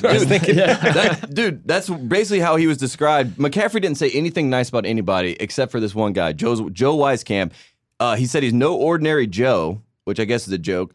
He said Joe's been terrific, very professional in his approach to working, to listening, figure things out, very competitive, really locked in. So I believe that Joe Wieskamp of Muscatine with the Iowa team, a guy that was apparently a legend in Iowa basketball, like for the state, coming in as a freshman, looks like nobody. Looks like a Jesperson type, like how does this guy play basketball? I think he's going to come in and Iowa basketball's back. I believe in this kid just because he was described, again, as Joe Wieskamp of Muscatine. Is Utah 2.0? Yes, Yeah. I believe. I actually like the Iowa team because they're all coming back. Like Tyler Cook is good. So when we do our previews The Big next Ten is not good. when we do our previews next year, is Fran McCaffrey coaching Iowa? Yes. Wow. Pull that clip, Kyle. Kyle, delete that. Number 65, Boston College. The upset special last year in the ACC. They beat Virginia, right? Yeah. They beat Duke They beat Duke in December. in December. That's what the Duke people were all tweeting at me. Yeah. Did you let people know that we lost in December? Because did they do like a couple ACC games early in the year? Yeah, and then, because they have to. Because there's so many teams in the ACC. now. yeah. Yes. The ACC's going to a 20-game schedule. It's ridiculous. It's stupid. The future of college basketball is like we play no non-conference games. It's all the conference schedules are. You play What do you mean 40 the games. future? of- That's Coach yeah, K's it's- now. That's That's his wet dream. today. Yes. Boston College you lost Jerome Robinson, but basically everyone's back, right? I think four starters are back, Yes. including Kai Bowman. Kai who Bowman is the big guy. one. He's the guy. I don't know. I don't know how to feel about Boston College. Like I want to be sort of optimistic because it does sort of feel like the program has this momentum going. But we've talked about this, I think, off air more than on air about it probably. The ACC is just like too loaded, and I don't even say that as a Big Ten fan who's like really frustrated that the Big Ten isn't as good as the ACC anymore. But I just say it as like someone who wants to see programs like Wake Forest and Boston College and if Rutgers on can down be the in the line. Big Ten, Boston like I College want to see can be in these the Big I want to Ten. see these programs like have room to grow, and it's just not going to happen in the ACC. That's my fear with Boston College. Is like they're on the right track, but like you're going to hit an obvious wall when you're in a conference as loaded as the ACC. So Do not fear Mark Titus because the money is coming for Ooh, Boston okay. College. So there are two things that are pretty unassailable in society from what we've learned in the recent weeks. One, college basketball. Not going to go away, no matter what the FBI wants us to do. Number two, Catholic Church. Undefeated. Undefeated. Boston College, guess what? They got both. They got both. So this is what was just announced. you're not wrong. I'm not wrong. I know The I'm not two wrong. institutions in this country That are unassailable. No matter how much they fuck up, people are like They're just like, well, I they don't shrug their know. shoulders like, what can we do? They're like, I got to go on Sunday. I got to watch them play Tuesday night. I don't know what you want me to do. They have created this campaign, and it's called the Greater Heights Campaign. This sounds like something that was made up in a movie. It's a $150 million idea. That Purdue basically- Dave giving. Yeah, no, literally. Basically, the idea is we're Boston College, we're Catholic, and you. and so are, That's pretty much what they're saying. They got $150 million, and they are like, we are going to make some cash. Like, we're going to win some shit, and we're gonna win some games. Jim Christian is a great coach. I like what Yeah. he's doing. I like who he's brought in. Kai Bowman was awesome. He gets all these under the radar guys, and then he makes them, play up to their potential. This guy they're bringing in, Jarris Hamilton, who was like a big recruit. He's from North Carolina. He dominated Cam Reddish. when, back in the day. And he's basically been blowing up recently. He had like 32 points against Oak Hill, and everyone was like freaking out about it. But he's going up there. He'll be a freshman. He'll be good. Kai Bowman will be good. And then they have Chris Herron Jr. And Vin Baker Jr. Yes. And people, I think everyone knows Chris Herron's story, at least like the gist of it. Basically, amazing player at Boston College, like had the drug problem, did the big 30 for 30. His son is there. Jim Christian is known for kind of taking, like Kai Bowman was a football player. And he was like, why don't you just come play basketball for us and it'll work out. You're a good kid and it'll work. And now he's like one of the best players in the ACC. I think Christian is like a guy like Chris Herron Jr. could get minutes. People will be excited. He's apparently pretty good. So there's a lot of exciting stuff in Boston College, but mainly the $150 million. That's the reason the to be Catholic excited. Church But- and college basketball. Wait, what is the $150 million? They are just like investing that in the athletic. Like basically, they're like they had this mission statement. That's I don't even know. It's the first in program history, largest of any ACC institution. Basically, where they're like, we're gonna have $150 million to ball out. To ball out. That's pretty much what it is. It's the Purdue Day of Giving. That's all you have to say. Yes. And you don't even ask. Yeah. They need a better name. Greater Heights sounds like a shell company. Yeah, that sounds, it's money laundering for sure. Yeah. It sounds like either Bruce Wayne and Batman came up with this or a shell company. Like, so there's really no in between. Number 64. Holy hell, we're only on number 64. We got to go faster. St. John's, Chris Mullen. Without looking, what season is this for Chris Mullen? What number season is this? 4. You looked. Is it 4? My exercise. I swear to God, you told me yesterday it was 5, so that's why I said 4. I was lying for the good of the bit. He's in his 4th season. Did you set me up yesterday? Yeah. Did I say it was his 5th? Yeah. Is it his 5th? Now I'm shook myself. No, I'm pretty sure it's his 4th. But I was gonna say, it feels like he just got hired. It feels like he and Patrick Ewing got hired at the exact same time. Chris Mullen should do what we talked about in the last podcast. He should open up his press conference as if it's his introductory this press is his conference. first year. Yes, because he might have the best backcourt in college basketball. No lie. I'm not even saying that to make St. John's fans feel better about themselves. Shamori Pons, definitely the best point guard in college basketball. And Purdue fans are gonna be upset for me to say that. I say Purdue fans pump the brakes. Carson Edwards has not even played a game at point guard yet, so calm down. Carson Edwards will probably be the best point guard, but we don't know that yet. He's a shooting guard, so calm down. Let's wait and see what that he's looks a combo like. Guard. Yeah, he's a combo. He's a classic combo. Classic combo.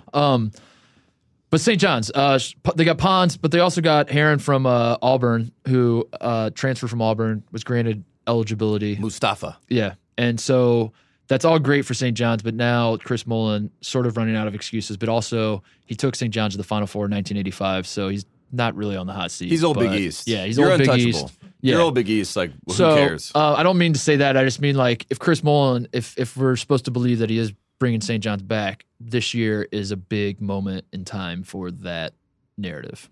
For the record, say. I saw Chris Mullen in Vegas when Team USA was down there. Yeah, He didn't seem really worried about anything. So, of course. And like I said, I judge people by their quotes. Chris Mullen that day, very loose. And when we asked about Shamori Pons, he said, "Yeah, he'll probably be pretty good." Yeah, he'll be good. What's his It'll work name? out. What's his name? Is is he on my team? Pons? He's Okay. back. Yeah. He's back. Oh, All right. okay. Wow. Yeah. We yeah. want Shamor. We want. It was Shamor. funny. I was trying to look up Chris Mullen's contract situation to just to know like, is there any world in which like maybe he would? I don't actually think he should be fired or would. I don't know. It's never the wrong move to have more information, right? So I was trying to look it up, and I came across all these headlines from when he was originally hired, and I didn't realize how much people hated the hire at the time. I mean, like it's obvious. It's why. New York. Everyone It's hates obvious everything. why. But everyone was like made sure to throw in there Chris Mullen, comma, who has never coached basketball at any level, comma, was hired by St. John's. And Chris Mullen's like, exactly. He's like, yeah, exactly. He's like, remember in 1985? Yeah. I Then they like remember. deleted like, yeah, Chris Mullen, comma, who took the Yeah. took St. John's to the Saved St. John's 1985 Final Four. So yeah, that's the St. John's report. Is like they might have the best backcourt in the country. College basketball, all of basketball is guard dominated now, perimeter oriented. So yeah, let's see what happens at St. John's this year. And we should give one note on Mustafa. He was at Auburn. He had a family situation, I think, Yeah. and so the NCAA granted him a waiver to go back closer to home. Right, yeah. So that's how it all worked out. Yeah, Because I think some people people like Coach K would be like, I mean, there's the problem, graduate Yeah, graduate right, transfer yeah, thing. Like yeah. people were trying to bring that up. Right. He was actually a situation where Chris Mullin was like super cool about it. He was like, Yeah. I'm just happy that it worked out for his family. And Yeah, I was like, it's- again, Chris Mullin's the coolest. Why would you fire him? Even when they do fire him, he'll probably just be like, word. That will be his. It's like, I'm out. That would be his one word statement. He puts out a Word. statement. A statement has been released by Chris Mullin in response to his firing. Word. Word, period. And then he Oh, sashayed God. out in his sweatsuit and kept his life going. The point guard situation. I wrote an article about this like a couple weeks ago about how the point guard situation in college basketball is not great this year. So that's another reason to be optimistic about St. John's. So we will see. We will see what happens there. Moving along, number 63, BYU. This was sort of shocking to me to discover this. BYU has missed the last 3 tournaments. Yeah. It makes sense as I think back on it. I'm putting myself in position of watching each of those tournaments, and I'm like, yeah, I don't remember BYU in the tournament. It's because they're not there. But just the idea that BYU has not been to a tournament in the last 3 years is it doesn't feel right to me.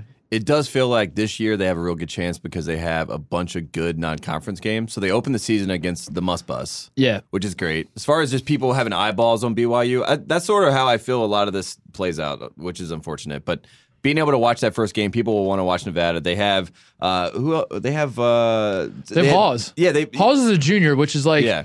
people that love to make Perry Ellis jokes and shit. So TJ Hawes is the junior. His brother was Tyler Hawes. He was on the team for 4 years or whatever. 40. Yeah, they felt like, but the fact that like there's been it feels like there's been a Hawes on BYU because there probably has for like the last decade.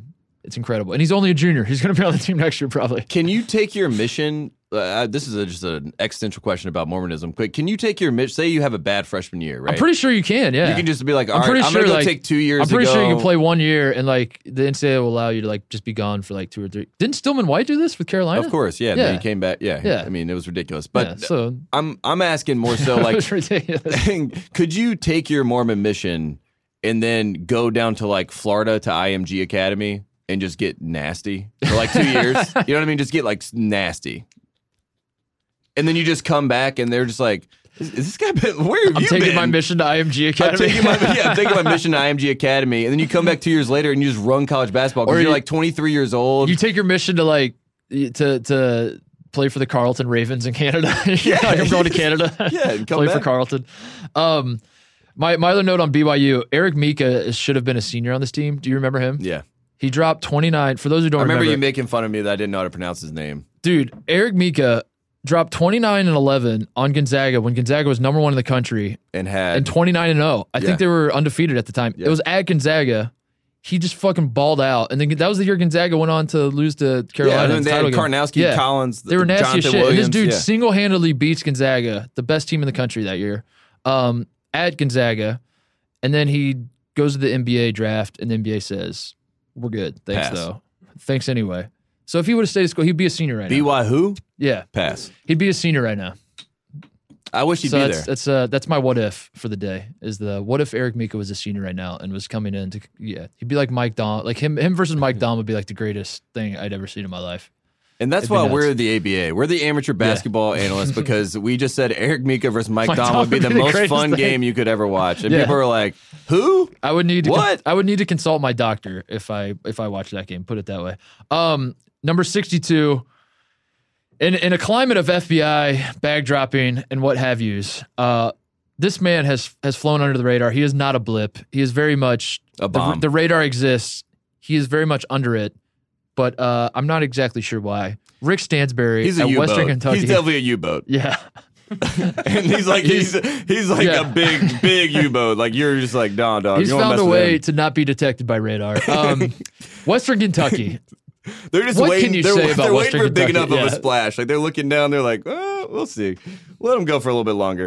Rick Stansberry is first off to just June 2018. Rick Stansberry hires a man onto his staff, and everyone's thinking, "What are you doing, Rick? Mm-hmm. Like, there's no way you can." Did you not see that the FBI? This started last year. You can't Right. do this. He's like, well.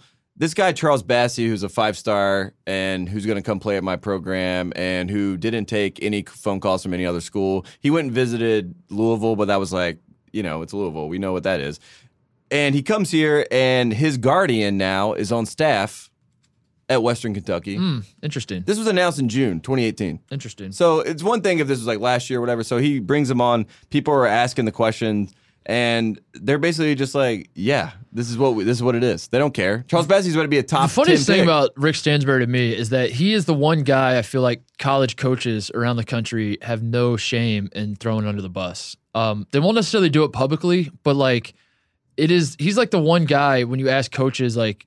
You do the candid. I think it's the CBS guys do like their little candid coaches thing or whatever. And it's like the worst kept secret. Like every single coach they got the code of silence. Like we know they're paying players, but I'm not going to really tie. I don't. But isn't that journalism? Like when Stansbury is the one guy that they're like, oh yeah, Rick Stansbury, yeah, he's paying guys, yeah, of course. But say you're at Bill Self's press conference and he's like, I have no idea about this. I have never heard about this. Right. You need to calm down. I'm Bill Self. Getting all mad. You're like, hey, Coach Self. What about Stansbury though? He's like, oh yeah, he's like, yeah, he cheats. He's like, he does cheat. You're right. But Stansbury, there he is. The way that there he is. I think the thing about Stansbury. Here's my theory. I think Stansbury is the last of a dying breed. He is an old school cheater. I think he's a true bad guy. Yes. It wouldn't surprise me if Rick Stansbury actually puts cash in duffel bags, and that's how he does it. It wouldn't surprise me if Rick Stansbury just gives it out in the open he's and not smacks you with it when you try to talk about it. He operates at the same plane that Sam Gilbert operated on. Like that's his way of going about it. And the whole if Sam Gilbert was a head coach. Yeah, he would it'd be be Rick Stansbury. The whole move of like tying in shoe companies and promising houses and like he's like, we don't play that. Like, here's some cash. You want to come play for me or not? He's like, you can have all these diversions, or I can just give you cash. And Batsey's family's like, cash. Yeah, cash. Allegedly.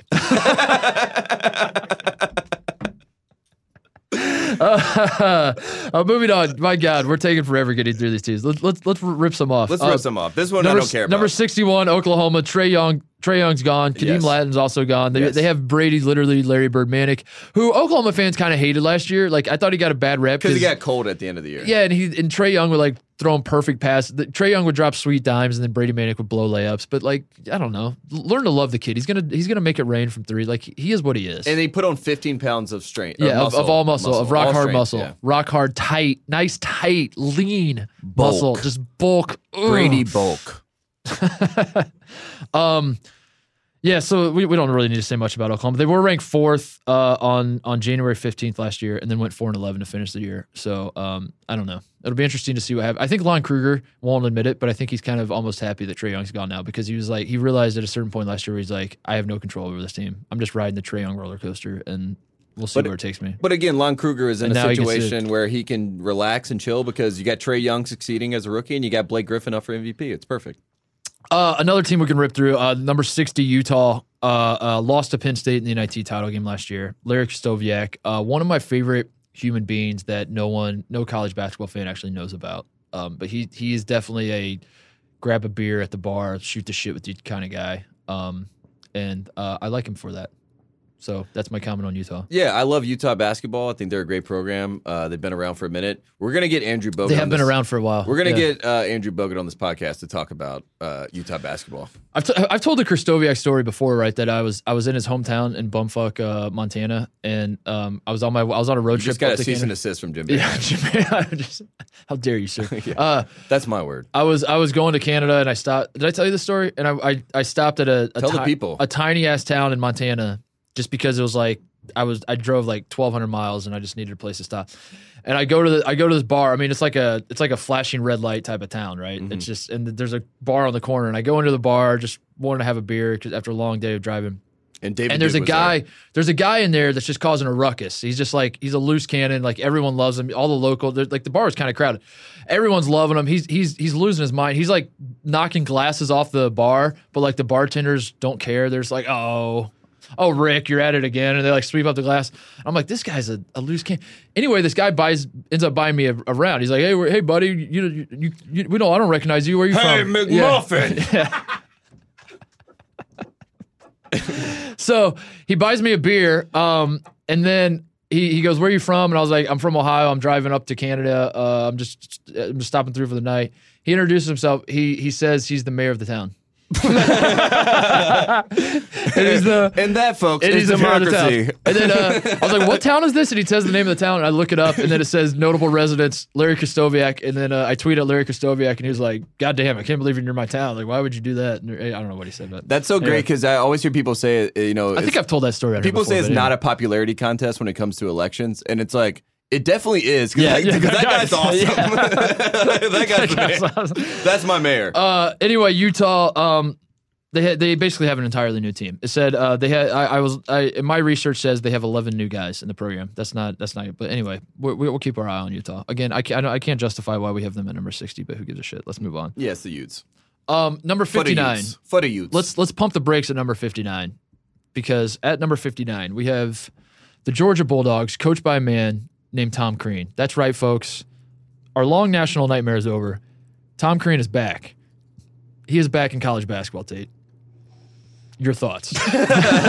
I'm very excited. I was just pulling up my Tom Crean little list here. Tom Crean has said in his opener, "We're gonna win," and I think my favorite thing about Tom Crean is the enthusiasm that he brings to a program day one. And I think it eventually you get exhausted by it.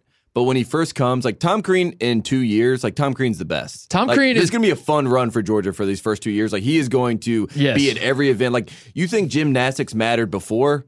Tom Crean's going to be at every gymnastics event. He's going to be at every women's basketball. He's going to be everywhere on game, football games, everywhere. Tom Crean is going to work Athens will love him. That's what he does. Yeah. He works He'll be at First Baptist Athens, he's Pete Davidson. He's Pete Davidson. He gets the tattoo. He meets the new girl for a week, and he's getting tattooed. Like that's how he's like, I knew nothing about Georgia before last week, but I'm the new coach. So guess what? I love you, and I'm going to be here for 50 years, and I am going to start my family. Like I'm going to move my entire family down here. This is my life now. I am Georgia. And also, I was high when I got this tattoo. Yeah, allegedly. So I'm really excited to have Crean back. I thought he was really good actually at broadcasting last year. Yes. So I'm sort of upset that he's not there. Well, we got the Romo treatment. Everyone loved him. Everyone loved him because he was just. But then you got to get out. You can't. If you that linger, is true. If you linger, that is people true. get tired of you. They get tired of your shtick. But if you pull out, people are. But want more. he was very, very good at broadcasting last year. But he's even better at giving us memes. So I'm glad he's the back Crean on the memes. sidelines. Yeah. You invented and you championed 2017 Crean. 27 Crean. It did not. It did not work out. But did it? It did. And that's the thing. That's what Tom Crean, like, even if it doesn't feel like it's working out, it is. Because Tom Crean's going to spin it, and he's going to have a good attitude, and he's going to be happy about. Like, Tom Crean is a good guy, a good man. Yeah, he's a good. The Crean-assance happened last year. I think his broadcasting, he won a lot of people over. He would call out plays before they happened. They'd be like, "Wow, that man's kind of smart. Like he saw this coming." He's like, "I played them last year." Yeah. So the Crean-assance has happened. I think America loves him again. He's back on the sideline. We're excited for it. But yeah. I mean, now you have to go win basketball. Yeah, games my two notes with a for, shitty roster like, in the SEC. Georgia basketball, they're always going to have like one guy that's pretty good that people kind of like Deontay Maton, right, or Kentavious Caldwell-Pope. There's going to be someone, Travis Leslie. Someone's going to draw Trey Tompkins. Someone's going to draw attention to that program, but they just have to be able to upset Kentucky at home. Like they need to get in that vein where they just do something every single year, like Oklahoma State does, where we're going to talk about them tonight, and they get a little bit of buzz. And Tom Crean knows how to work the media, so it'll work out. It will work out. Speaking of work in the media, South Carolina, Frank Martin, mentioned it earlier. This man's been on a tear. He has gone from basically viewed as a mobster in college basketball to now the loving family man that we all see in Columbia, South Carolina. Coming off a Final Four appearance this year, right? Yes. Is that right? Well, actually, this is his first year. Yeah, this is his first year after the Final Four. Last year didn't happen. So he's riding high off of that. I looked this up. South Carolina's KenPom offensive ratings the last 5 years. You ready for this? Can't be good. 131, 145. Now I'm talking just for context. I'm talking the ranking, like where they ranked in terms, not like they're yes. Yeah. These are rankings. They're 131st in the nation. Yes. Is the first. 145th in the nation, 99, 91, and last year 161. Yeah. So. And if you've watched South Carolina play, that checks out. Yeah. Because Frank Martin, and he said this, he's big on structure. They have a great structure in place. They work hard. It's very, he understands blips or bombs, he's military. And I think he puts in that nice structure. These guys play hard for him. But when you see they're off, like it's sort of like the Virginia thing. When they need a bucket in a tournament, they had Thornwell and Dozier before. Those guys are NBA players. That's why they went to the Final Four. Yeah, exactly. Like they have to have like one supreme talent to get there. Exactly. Because like Silva and like some of these guys that you know and you see, you're like, that's limited, but at least he's doing the right things. Right. Like Frank Martin's a good coach. You're gonna be in the right spots. He's gonna yell at you during the game, but he's also gonna love you. He is like Bob Knight, 21st century. To me, he is the guy. Yeah, he knows how to like be tough, but also give you the little bit of love. Knight wouldn't give you love. No, I'm saying that he has modernized the Bob Knight thing of like I will yell at you in a game because I will put you down, but then like after the game, I'm gonna sit next to you in your locker and just basically cry with you. Because Knight wouldn't love anybody. Knight just respected you. And that was the closest you got to love. You can't be that anymore. It was like I respect you, but yeah, that doesn't work. Yeah. But Martin is hard in the game, very very hard on you. No telling what he's saying. Martin is like Martin is the epitome of like what we do with so many guys where we just like shit on players and then we're like, but I'm rooting for him. Yeah. And then you throw your arm around him and you're like, the like, Matt Farrell. I mean, fuck the guy, but I love him. Yeah. I love the kid, but fuck him. Yeah. The dyslexic version of that. That is Martin. Yeah, not much else to say about South Carolina. No, let's the move SEC on. is good. That's a problem. The teams that suck in the SEC are going to have a very tough time this year. So. Speaking of the SEC, Alabama. Speaking of teams that suck, 3 SEC teams in a row. How about that? Yeah, who would have thought? Alabama, same sort of thing, same sort of like vibe of South Carolina. Like I think of Alabama, I think of Cincinnati of the SEC. That's my Alabama vibe. It's like they have a brand. Is like we play great. Maybe I'm thinking of the football. You know what? I'm thinking of the football team. We play great defense, and our offense is kind of boring, but it sort of works. No, I think that's got to be Alabama's like their identity in basketball. That's what I want from them. They lost Colin Sexton this year. We should mention that. 19 points per game last year. So, they got Mack, the transfer from Texas. Mm-hmm. He's eligible this year. So, it's more of just like looking at Alabama. The interesting part of this and why they're on the list is you got Avery Johnson, who's interesting. And I like that Avery said in most of his preseason stuff that we think we're better as a team. Like last year, we may have had more talent, aka we had Sexton, but he's like, I think we're better as a team this year, just overall. Ingram, like some of those guys that we all watched them play last year, thought they had a chance. I mean, even the tournament, I thought they had a chance to maybe sneak a win. We joked about that when it was happening. It's like maybe this athletic team could shock Villanova. You know what I mean? Right. But that's just kind of Avery has a bunch of good guys on his team. He's a good basketball coach. They have a real foundation, and they are like a real program now. Like Avery has a real program. People forget Avery Johnson coached the NBA Finals in 2006. Mike Dunleavy Sr. coached in the 91 Finals. Was the coach of the Lakers? I think so. Is there any other coach? I think it's got to be 91, but I can't do the years off the top of my head right now. Who else? It's when Jordan. I mean, Jordan beat him, right? That's what it was. I mean, they beat. Yeah, Magic. yeah. It was Jordan 91. beat Magic. Yeah, I think it was 91. Who else? That's the first one. Is there any other college coach coaching the NBA Finals? No. So anyway, not that's Rick something. Pitino. That's something. Yeah, not Calipari. Bring Larry Brown back. Yeah. Moving on, number 56, another defensive-minded team. Year 3 for Chris Beard and the Texas Tech Red Raiders. I'm sorry. Raiders. So Texas Tech goes to the Elite Eight last year. They were really, really good. Like, obviously they went to the Elite Eight, but I mean, they were like knocking on the door of like 1 seed good, and then Keenan Evans hurt his toe. They almost weren't they in position to knock Kansas off from the Big 12 thing? Like, weren't they that good? No, I mean that was our hope. They were our one hope. Yeah, they like had the Big 12 lead late in the season, and then Keenan Evans hurts his toe. They kind of stumbled there, but they got it back, made the Elite Eight. Evans is gone. Zaire Smith's gone. Zach Smith's gone. Culver's the only one that's back. Culver's like pretty much the only one back. So I actually do have justification for them at 56. Like we're getting closer to teams that we care about. I care about Texas Tech because I'm just interested. They have not made back-to-back tournaments since 2004, 2005, like those 2 years with Bob Knight as coach. Speaking of Knight, we've been talking about Bob Knight a lot. So yeah, this is interesting. Like year 3 for Chris Beard. He's trying to build a program, trying to build a culture, all that kind of stuff. I think that is the goal this year for Texas Tech. I don't think they have the talent to like do anything special, especially when you're comparing it to last year going to the Elite Eight. They're certainly not going to be good enough to do that. Probably, you never know in March, could happen, but they don't have the feel of an Elite Eight team. So I think the goal is just make the tournament this year, and you'll be happy if you're Texas Tech. That's my thought, and I don't even say that condescendingly. I think like if you make the tournament, you should be excited about that and say like we have a team now we have a program that's like, and the schedule sets up for it. They don't play a true road game Beard's doing the Coach K. They don't play a true road game until January 2nd when they play at West Virginia. Their neutral site games, they play Duke in New York December 20th. So you're going to get national. It's all visibility. Right. So people are going to watch you play Duke. There's a chance. I mean, granted, if Duke played at Texas Tech, you probably could beat them. But yeah, I mean, Chris Beard will be fine. They made the Elite Eight. Now when you do that at Texas Tech, right, you buy yourself 3 or 4 more years at least without people caring. Yeah. He's bought himself. Yeah. They're fine. Texas Tech, we're rooting for you. I hope Texas Tech, because we mentioned it on the last pod. Just all they hire all these has-been coaches and they've been trying to figure it out for so many, trying to find some of the sticks. Hopefully they found some of the sticks. Number 55, Wake Forest, a team that you love. You've always had like a soft spot for Wake Forest. Well, I mean, yeah, exactly. They're my second team. Yeah, which I don't think Wake Forest fans, I think they like it, but then on the other side of it is like the fact that you're a Carolina fan, you have a soft spot for a team in your conference.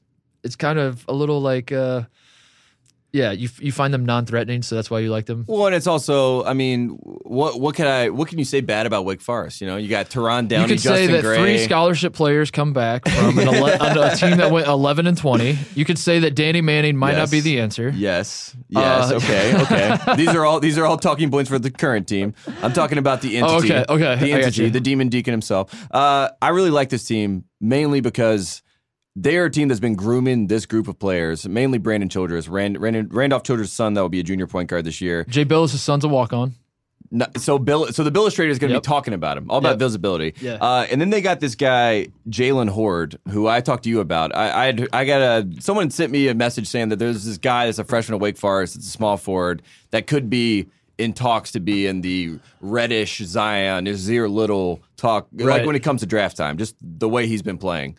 And I told you that, and you just rolled your eyes. You were like, Tate again thinks Wake Forest is going to be good. I don't care. Yeah. And then I'm looking at all these mock drafts, and I'm just like looking at names. I'm like, okay, Nazir Little, Zion Williamson, going down. And then I see number 9. It's like Jalen Horde, freshman, 6'8", Wake Forest. I'm like, wait, what? He really is good? He really is that good? He's getting... So apparently Jalen Horde is a guy that could really make some noise in the ACC. Another 6'8" small forward. They're all going to be talked about. And again, make some noise means like he's going to put up numbers on a 11-20 team.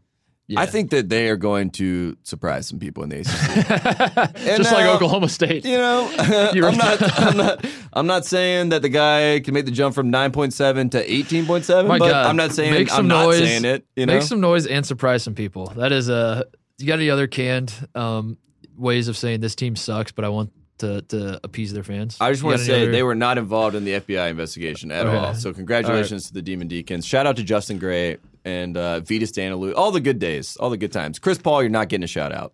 All right, we got 1, 2, 3, 4 left, and this pod is taking forever. Let's wrap it up. We got 4 left. Number 54, UCF, the team that was picked to win the American. And for most people that hear UCF, they think either Johnny Dawkins or Taco Fall. Both of them are involved on this team. And I guess I am most people. Yeah, you are most people. But there's more to them than that. They have B.J. Taylor, the point guard, who is good enough to win Conference Player of the Year this year. Yes. He's very, very good. Averaged 16 points a game. Missed a lot. Like last year, I didn't even realize this until I was like doing research because like when teams stop winning, you just kind of like cast them off and almost don't even care why they're losing. But UCF had like injury problems last year. Like Dawkins' son is healthy now, transferred from Michigan. He was out all last year. Taylor, I think it was a foot injury that had him out like the first half of the year. Injury, yeah. Yeah. So anyway, point is they had some health problems. They're healthy now. They are actually very good. It's not just that they have like UCF is not a novelty. It's not just that a Coach K disciple is coaching a 7'6" guy, and that's why people care about them. They care about them because they have a very, very good point guard. Dawkins' son is pretty talented. Had a decent year in Michigan the one year he was there. And then Taco Fall is actually a good basketball player. Like he's not just like some last year novelty they act. got the preseason, I think they were like 24, 25. They got the hype last year, but then they had the injuries and it didn't pan out. So everyone's kind of forgotten about them. Right. But it's basically the same team as coming back that people thought they were going to be last year. So, I mean, they're a tournament team. So, congratulations. They were picked to win the American this year. The Blake Bortles. They're picked to win a conference with Wichita State and Cincinnati and SMU. Ooh, sorry, Greg. Yeah, and also East Carolina and Tulane. Tulane's not a joke anymore. East Carolina is. Yes. Okay. Moving on, number 53, Creighton. They are on here for, I would say, the FBI investigation. 100,000 reasons that they are on here. And a lucrative job is why they're on here. I just want to mention that Preston Murphy is the head coach, or not the head coach, the coach at Creighton, who was basically Brian Bowen Sr. snitched on and said, we were offered this. Still on staff there. He's the guy who turned his Twitter account private. He is still on staff at Creighton, Tate. Is that something we should worry about? Is it not? Because I mean, Bill Self's still on staff at Kansas. That's the big takeaway from all Did this. he make Like, someone sit out to take his spot? Because I kind of feel like Bill Self went up to DeSosa and was like, "Hey man, you're just gonna have to take a seat on this one. I'm not sitting out." Yeah, And DeSosa's right. like, he's like, "What'd you say, Coach?" He's Yeah. like, "Get out of here. Yeah. Yep. Get out." Yeah. Sure. It's like, what? It's like, give me the keys to your car. Give me your house keys. Yeah. Great. It's like, this sucks.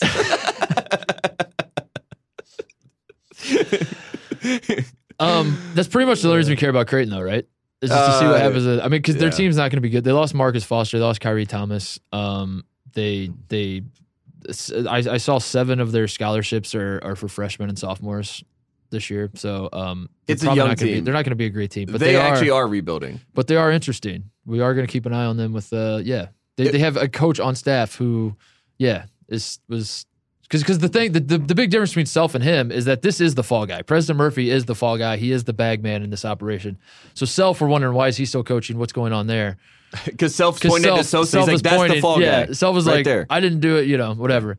But this man is the guy. So, but again, it's all technically it's hearsay. So he's probably And again, to point out, Rick Pitino had a point. That's why he was pissed. Rick Pitino could have easily been a fall guy sitting on staff waiting all this out, and that's why he was upset. Exactly. Yeah. For the record. Rick Pitino's a victim. I agree. 2 more teams. Number 52, St. Mary's. The Gales. They lose Nar, their point guard, who was he was like up there in assists per game. Like he was Trae Young led the country. I think he was second in assists per game. Randy Bennett. If I remember right. They lose Jock Landell, but fear not, they have another jock, another Australian jock. Jock Perry is still on the roster. And then they lost Hermanson, the guy most famous for wearing the headband and the glasses, the Rec Specs, the modern day Rec Specs. They lose all that. St. Mary's is on my list for this reason, Tape. They've won 29 plus games the last 3 years. 9 of the last 11 years they've won 20. They've had 25 wins in a season. 9 of the last 11 years they've won 25 plus games. And you're thinking that's kind of impressive. But then you realize St. Mary's plays a dog shit schedule every single year, which is why they'll win 29 games and not make the NCAA tournament because they have a dog shit schedule. And guess what? This year they have a dog shit schedule. Who's they play Gonzaga, I'm guessing, right? They did schedule Gonzaga. It is funny that really becomes a time every single year. It's like as soon as they get into those games when they're playing Gonzaga, that's when everyone kind of turns their heads. Like, let's see how good this St. Mary's team is. That's the problem is because they play a shit schedule. So like the one chance they have to show the world what they can do is against Gonzaga, and if they lose, it's like well, it was Gonzaga. You suck. Yeah, get out of here. No, it was Gonzaga. They lost Gonzaga. Yeah, that's pretty much it about St. Mary's. St. Mary's is just the Australian national team. The Australian national team. We talked about this plenty of times. But we're interested in them. Only that's going to happen this year. They're going to win a shit ton of games. They're not going to be as good this year. I think this is a down year by St. Mary's standards. They're still probably going to win like 24 games because their schedule's garbage. And then there's going to be the game against Gonzaga that we're all going to tune into and be like, oh no, is St. Mary's for real? And then that's pretty much it. They should just cancel the rest of the season. Just play Gonzaga twice and determine whether they make the tournament based on that. I just like to imagine Mark Few and Randy Bennett both being in Australia at the same time recruiting kids, and them just looking at each other, and it's just like the Spider-Man meme. They're like, "No, like this is what we're doing. Yeah, no, this is what we're doing." Yeah. He's like, "Well, I'm going to Japan. I'm getting Hachimura. I'm going to Japan." It's like, "Well, I'll go to Japan." It's like, Few covers the globe, dude. Few goes to Europe. Yeah, should go to South Carolina. Karnowski was from Poland. Who else? They had Sabonis. Yeah. Lithuania, right? Few's got more frequent flyer miles. He goes everywhere. Delta. Finally, at long last, after almost, this is what, like a 2-hour podcast? Yeah, I'm sweating. My God. At long last, but certainly not least, Florida State. Yes. A team that we witnessed the last time Florida State took the floor. We were at the game. They lost in the Elite Eight to Michigan. They were down by 4. They did not foul to extend the game. And then Leonard Hamilton famously was asked by, let's just play the clip.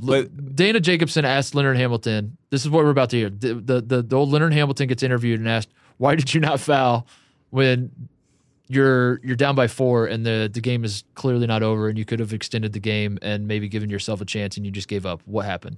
Coach, take me through the final seconds of this game. Why didn't you guys foul? What are you talking about? Down the stretch there, the end of the game, the final seconds, 11 seconds left on the clock. Do you think that the game came down to the final seconds of the game? I'm asking you, though, why that decision in the final seconds of the game? The game was over. You didn't think your guys could get back in it, put them on the line if they miss those shots? I mean, but 15 seconds, what were we down?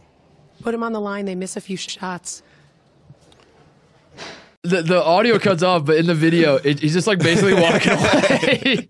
And then he realizes he can't walk away because that would be rude. So then he has to like come back. He kind of, you know, the J.R. Smith thing when he's like squinting his eyes and he's like, what? Like that's how Leonard Hamilton. It looks like he just woke up from a sleep and someone said something crazy to him. Like aliens came. He's like, what?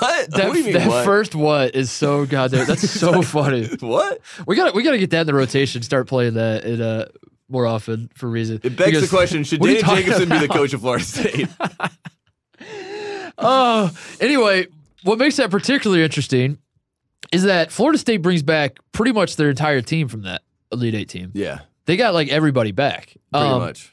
CJ Walker transferred to Ohio State. Yep. But he transferred because Forrest took over like the point guard duties and he wasn't going to get playing time. And funny enough, I think we were next to CJ's family at the game, and they were going crazy about not foul. So they're right. This is perfect. Let's get him out of here. Yeah, we would get out. And then they lost. Who else did they lose? Angola.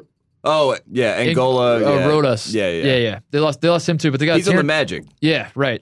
They got Terrence Mann back, Cover's back, Kumaji's back, Savoy's back, Forrest is back, MJ Walker's back. Like pretty much the bulk of the team is back. And they went to the Elite Eight. They were very good. Your thoughts as the ACC expert in this operation? Florida State's one of the top tier teams in the ACC. When they know the game and the situation and things to do, they can do really good things. Hopefully Leonard will be awake next time they're in the Elite Eight. Hopefully Leonard will wake up. I mean, and be ready for it. It was kind of crazy. What are you talking about? He was like, "We covered the spread. It's fine." I'm gonna play that clip like when one of us is like going on a monologue, like you're going on your monologue, and then I just. What are you talking about? Like in your head. And I just can get completely lost because I'm just, I don't know. And then distracted. he doubled down in the press conference. And he goes and sits down and they ask him again about it and he gets real testy with them. So, I mean. That was the worst part about it was like, I mean, honestly, I kind of get his point of view that I didn't want to. Right after. And maybe he thought it was Bush League. It was like, we're down. I didn't think we were going to win. Like, we foul them. They make the free throws. Then we, like, I didn't want to play the game. Like, I knew we lost. It's over. Spread. But yeah, it's spread too. Exactly. That was. There was Mob ties. Yes. It definitely affected because they did cover. Leonard right? Leonard goes in the locker room. He pulls out Maker's Mark, pours it in a Dixie cup. He's like, "Yeah, we did it again." Well, that's what boys. made it so funny was that he couldn't give a straight answer. He just couldn't give like here's my thought. Just kidding. Leonard is like so great as far as a character in college basketball for the ACC. So much fun. This was a really bad moment, and he's had so many great moments that I'm sad that this is going to live on. And we're probably perpetuating that by continuing to talk about it right now. But they did have a great year last year. We're talking about, but it's not. They weren't going to win. Like it'd be super embarrassing if like it was the Chris Webber timeout or or something like people remember like you could have won the game and you blew it. But they weren't going to win anyway. It was just like you had a 2% chance of winning, and you chose to just give up. And it's like, who cares? I mean, at the end of the day, who cares? It was just a funny moment. It makes for a funny clip, and that's what we love. We love it, Leonard. So, you're the best. That's it. We did it. 25 more teams. I think that one only took like 2 hours. Quad 3, part 2. Yep. One Shining podcast. We did it. We knocked it out. I'm trying to think about anything that we really left out major of these teams, and we've already talked for 2 hours, so I think we're good. I think we're good. We will be back next week with Quad 2 and Quad 1. AKA Part 3 and Part 4. Part 3 and Part 4. But we're starting to get in. Next week, we're going to do our top 50 teams in college basketball. And we're starting to get into the teams we actually are genuinely excited about. No disrespect to Florida State. Little full disclosure, we put Florida State at 51 just so we could play the clip, just so we can end the show with the clip. Florida State, we do respect you more than 51. We just kind of... I respect you, bro. Anything else before we go? I wish we could get Leonard Hamilton to do a bro down against Frank Haith, but maybe that's next season. Next season. We'll start scheduling that stuff. That's it. We'll be back next week. Check us out. See ya.